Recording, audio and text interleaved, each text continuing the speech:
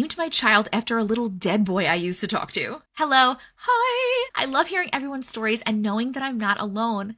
I have loved seeing and speaking to the dead since I could talk. But one child, that I have never met living has always stuck with me, and although I don't see or speak to him anymore, when it came to naming my baby, Rainbow Baby after 2 miscarriages, his name was the only name I could think about. So I have a baby girl named Charlie. The story of Charlie. I was working as a lifeguard at a hotel that has a water park. I was 16 at the time.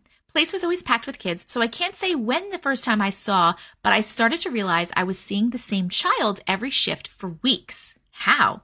I would watch him and see if I could tell if he was with any family. Never did. He just wandered around. I was always stuck at my post and I couldn't leave to approach him.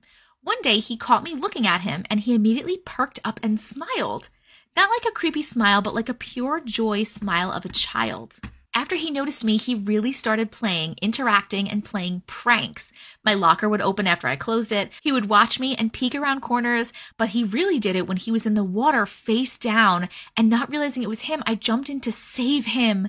Blew my whistle and everything. Try explaining to your boss jumping in to save someone that wasn't there. I was sent home early. On my drive home, I looked in my rearview mirror and guess who was with me? This is when we started talking. I would just start asking questions about him, and later on in dreams, I would get my answers. I asked his name, and I would dream of my childhood friend from when I was 5, Charlie. And I asked what happened next night, and then I dreamt of him in a car accident, and so on. About a month in, I was able to find out that he was 7 years old, name was Charlie, and he died by a car hitting him. I felt really close to him, and as time went on, I started seeing him less, and randomly he would appear in my dreams. Fast forward to finding out I was pregnant for the 3rd time. I spoke/prayed to whoever or whatever was listening to let this be a successful pregnancy and let me have my baby. Well, guess who came to me that night? Charlie. He told me the baby was healthy and him and my grandpa were going to make sure I got to hold my baby. I knew immediately my baby had to be named Charlie. Today, I have a beautiful baby girl that is in the 97th percentile in everything.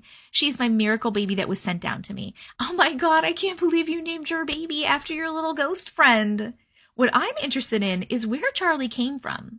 Because I would think that a spirit is connected to something, right? So the fact that he was in the place where you were working, I would think, okay, maybe he passed away there, or he's attached to something there. But if he was then in your car, was he attached to you for some reason? I wonder if he was some kind of guide or something, because then he was coming to you in your dreams and he even told you, okay, we're bringing you the baby. I'm not really sure about this, but this was a really cool story. Thank you so much for sharing. What do you guys think? Let me know in the comments. Short Cast Club.